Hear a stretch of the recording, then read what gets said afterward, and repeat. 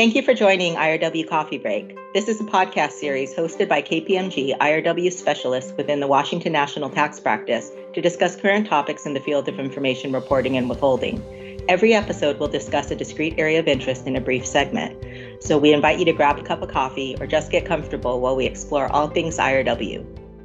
Hi, I'm Danielle Nishida, and I'm joined for this episode by Steve Vesio, Head of Global Tax Services for Brown Brothers Harriman.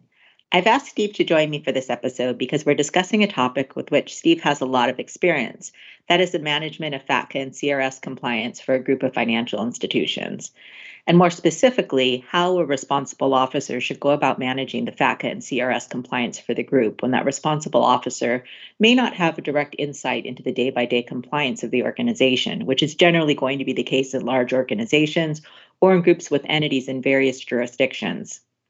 To start, I do want to clarify that the term responsible officer has a formal meaning for FATCA purposes and generally refers to an officer that is identified to the IRS as having responsibility for ensuring the compliance of the group, or that is designated as a responsible officer in the IRS portal.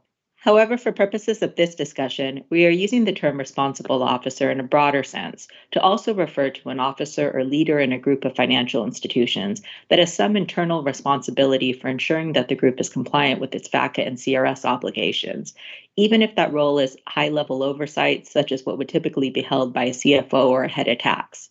The reason for this is that even for an organization that delegates the formal RO role to multiple employees or officers in other entities within the group, the compliance of one financial institution in the group is impacted by the compliance of other financial institutions in the group. So a lack of compliance by one organization can put the compliance of the other related institutions at risk. Therefore, there should be some oversight maintained at a top level to ensure that all entities are compliant and are not threatening the status or compliance of the rest of the group.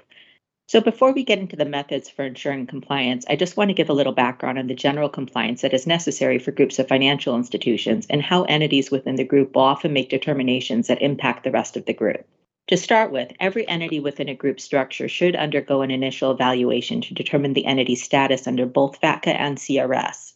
This is necessary in order to determine whether that entity has a FATCA or CRS compliance obligation as a financial institution in that jurisdiction, but also in order to have that status available to provide to other financial institutions when that entity is opening accounts or receiving U.S. source financial payments, since financial institutions and withholding agents will generally require proper documentation from the entity prior to opening accounts or making certain payments.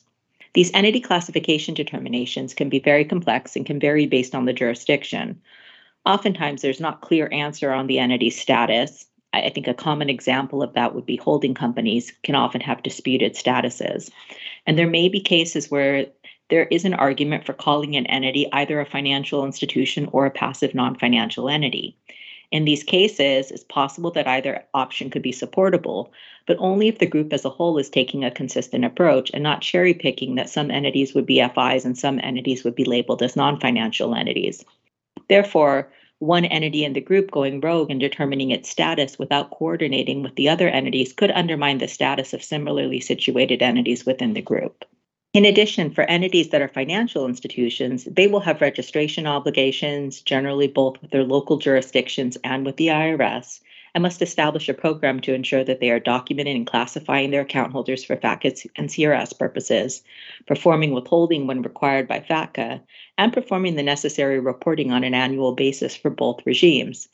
In a large group, the responsible officer may not be responsible for directly overseeing this compliance, but should have a line of sight into the group's compliance as a whole with these obligations, because there can be significant risk to the group if this compliance is not achieved. So, for example, if an entity is non-compliant and loses its status for FATCA purposes, that single entity's loss of a status could endanger the compliance status of all other financial institutions in the group. In addition, for groups that have qualified intermediaries, those qualified intermediaries are also required to certify to the overall compliance of the group with FATCA and may lose their status as QIs if those certifications cannot be made.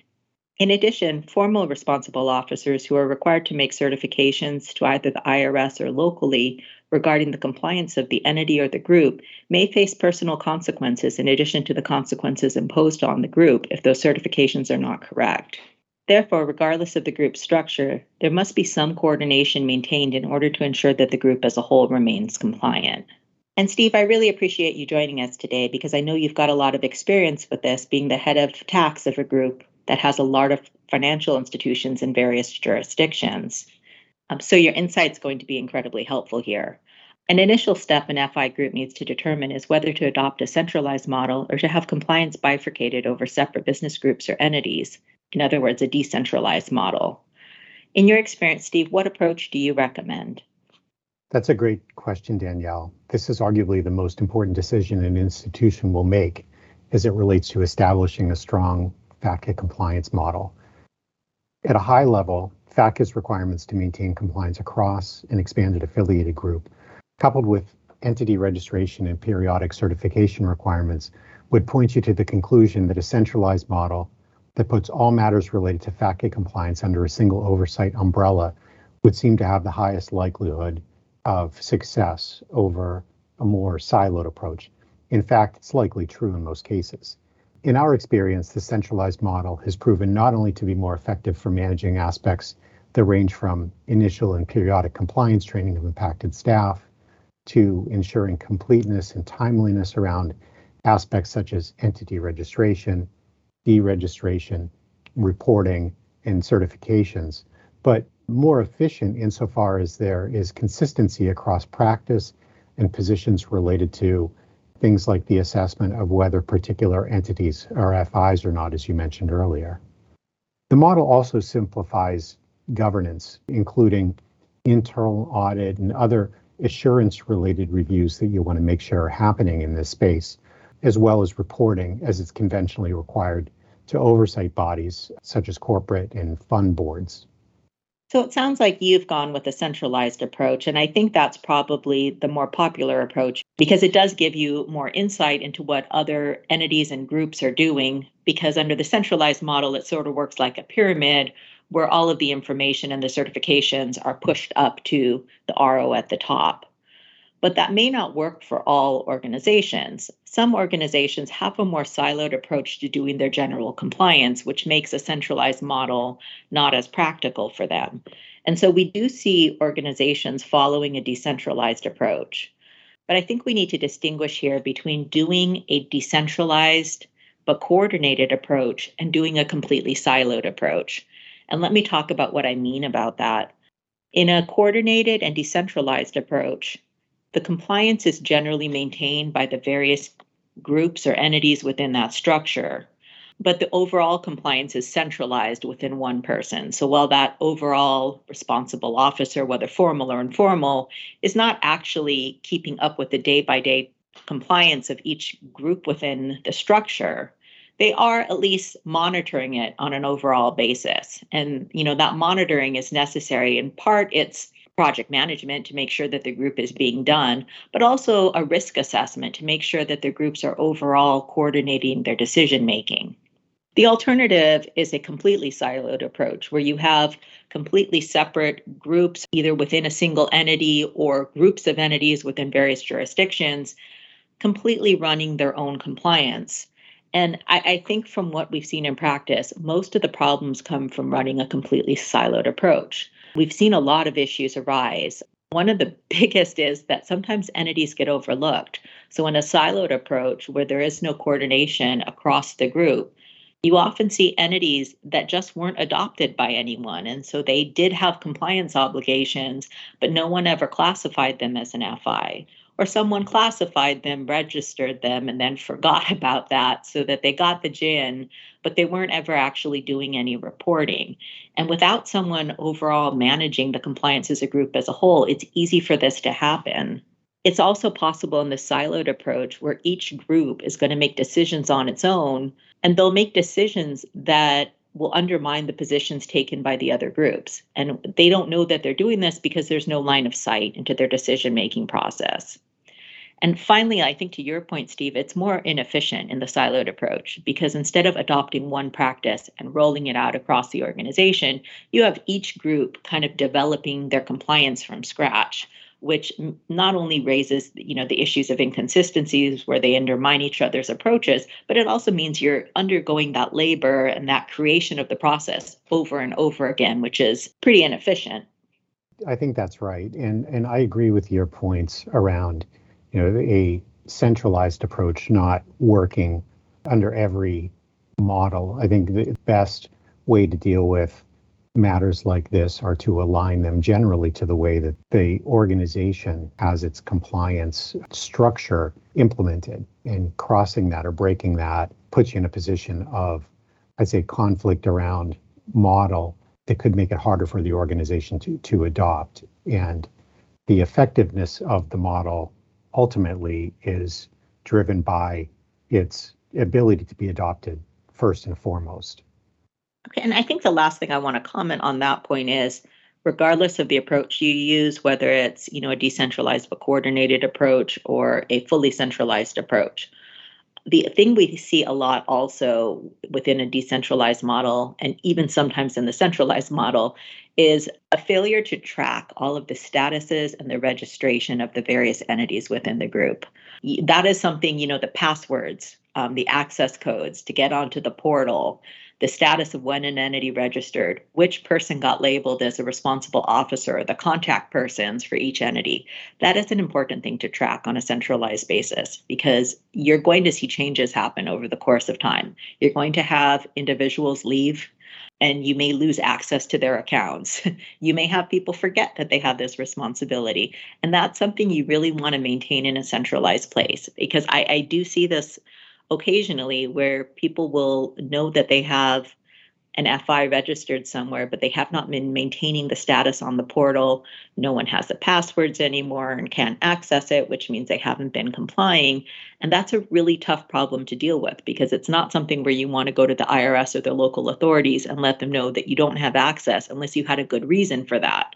And so it's a little more sympathetic when somebody left the organization and now you've been locked out of the files.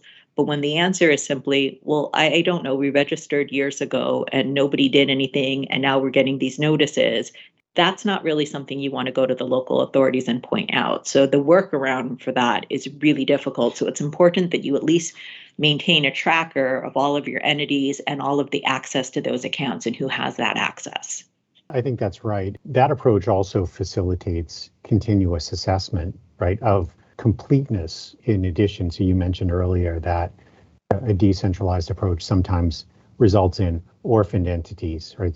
Not any one line of business or any one function taking responsibility under particular sets of circumstances. And having that inventory enables that ability to review, assess, and then ultimately identify those situations and assign them, as well as maintain the continuity that you mentioned earlier. Okay, so now the question would be, how do you go about most effectively doing your centralization? So beyond just registering on the IRS portal as a single group, how would you recommend adopting a centralized approach? That's another really good question. It's obvious that starting with the centralized approach greatly simplifies things, but as you're asking this question, more than a few years since FATCA requirements have taken effect, we might think about what it would take to move from a decentralized model to a more centralized one. First, making sure that FATCA is viewed as a group-wide compliance matter is important.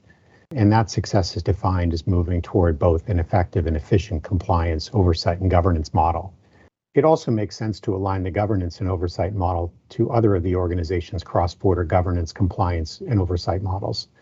I say this as it will be more likely to be achievable and sustainable if it can be folded into an existing centralized governance model than established as a sole outlier. It may almost make sense as well to start such an initiative with a fresh assessment of impacts so that the scope of what must be centralized and managed can be documented, and what is in place can then just be mapped to a future state centralized model.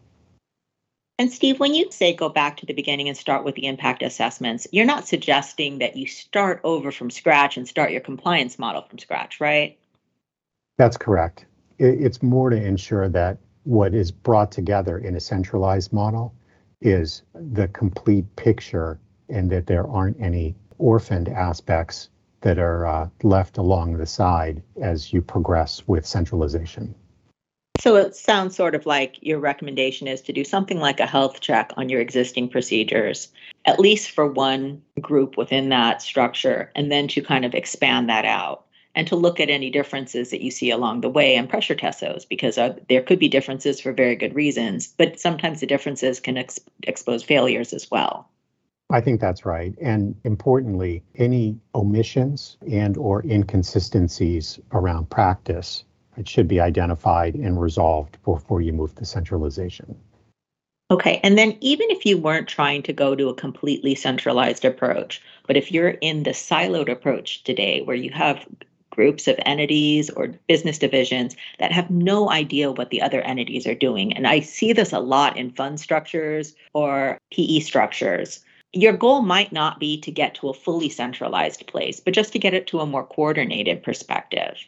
And so if that's your goal, one thing you might do is sort of back into this more centralized process. So instead of starting with the approach that Steve's recommending of let's start with our procedures and let's do a whole full health check, if you're just trying to coordinate a decentralized approach, what you might do is have each group compile their own compliance on a standardized process, whether it's a spreadsheet or a system, where they're logging similar aspects. So you know that they're all reviewing the same elements when they're doing their account classification.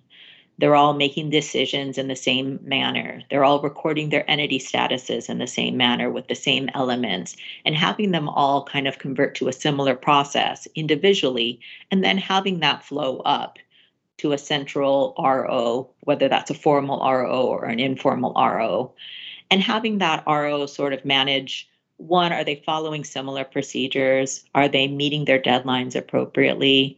Are their classifications being done in a consistent fashion? And that's another way of doing a health check. You're not really starting from scratch, but you're kind of backing into it by relying on the standardized forms and elements that would be necessary to reach these conclusions. And I think either of those could be successful. They're just different methods of getting to the same place, which is greater centralization and greater oversight. I think that's fair. Bringing things together like that generally identifies where there are inconsistencies. And that's where the opportunity is here of coordinating things, even that are managed in, under your definition, a decentralized fashion. Okay, and you've got a lot of different entities and a lot of different jurisdictions that your group is located in. How are you managing all of the different reporting deadlines, the registration requirements, and the different rules for the groups of entities that apply in each jurisdiction? In establishing a centralized model, we took advantage of an existing centralized practice function, which has been responsible for advising us on matters relating to entity classification as they've evolved from the beginning of FATCA. This has enabled us not only to develop and implement a consistent response, but also to work back to update our positions consistently as guidance has evolved over time. Of course, maintaining good resources, including advisors across the range of FI jurisdictions, is also very important. And this is something we've designed to manage centrally as well.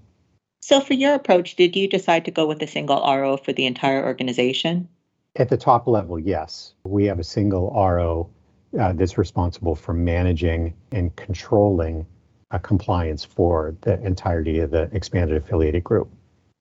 So how does that single RO go about overseeing the compliance within these various entities and the various jurisdictions when I presume that RO is not himself or herself responsible for actually overseeing it on a day-by-day basis? That's a really good question. We accomplish it through a structure of periodic and continuous communication and education. The responsible officer is in periodic contact with heads in each one of the jurisdictions of each one of our business areas that result in a dialogue that confirms whether or not and to what extent our business has changed, whether or not and to what extent all of the things that are required to have been done throughout the period have been done, and then establishes whether or not and to what extent procedures and controls need to be modified in consideration of any change in the scope of that business. So is that RO also getting communications back from the lead, attesting to their certification so that the RO is in a better place, one, to just know that the organization as a whole is compliant, but also to make any certifications the RO needs to make to the IRS or local jurisdictions? Yes, that's one of the outputs of that process, if you will. the ROs maintaining a level of comfort around the completeness and consistency of the areas under which each one of the jurisdictions are required to operate, and enabling ultimately the comfort in any certifications that are required to be made. Okay, and I think, if I'm not mistaken, you're an example of the approach I talked about in the beginning, where this responsibility is not just on the formal RO, but that others in the organization may also have a responsibility to kind of undertake these steps of oversight. Am I right in assuming that you are not the actual formal RO yourself, but you are still undertaking the oversight to assist the RO and make sure that the organization is compliant? That's correct. And in our model, we have a bit of an organizational pyramid. If you want to think of the RO as the tip of the pyramid, there are groups that are responsible for carrying out FATCA responsibilities, identifying entities, registering entities, and then there are groups that are responsible for performing account due diligence and reporting, as well as internal advisory function around maintaining a consistent practice across the jurisdictions and the business's approach to FATCA compliance generally. All of those form a part of what is our existing governance model, and they're all an integral part of it. Thanks, Steve. And my impression is you've done the centralized model from the start. You guys have been a really diligent organization about setting forth your FATCA and CRS compliance.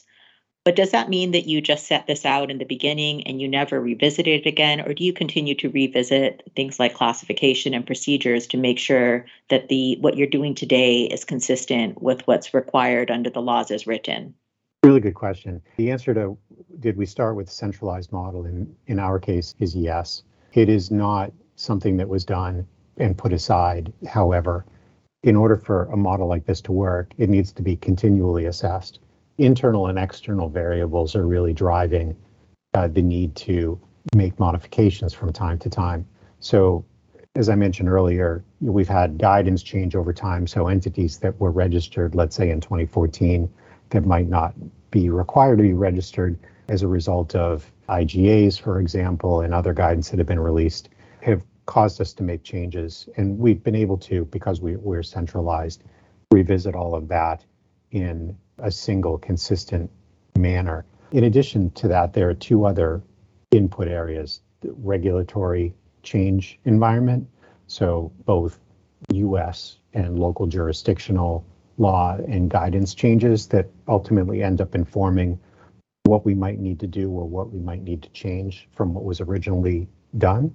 And that could ripple through what needs to be registered aspect. It might ripple through what and when and how things need to be reported, but also movements within and across our business are also taken into consideration on an ongoing basis. As you know, what you do in what jurisdictions is largely determinant of whether or not you trigger a FATCA compliance obligation. And this is going to be a really important area for firms that are involved in either the movement of functions cross borders or in business change that results in new account relationships originating from either the change or the engagement in new business activities. All of this is brought into our continuous assessment of what needs to be done, where it needs to be done, and the model is expanding and changing based on those needs changing and new obligations being triggered under certain circumstances. Thank you, Steve. I think this has been a really good dialogue. We've gotten a lot of good information here, and I appreciate your feedback. So thank you for joining us for this episode of IRW Coffee Break. It's been a pleasure. Thanks. And thanks to our listeners. And please join us for the next episode where we'll take up proposed changes to the QI agreement. Thanks, everyone.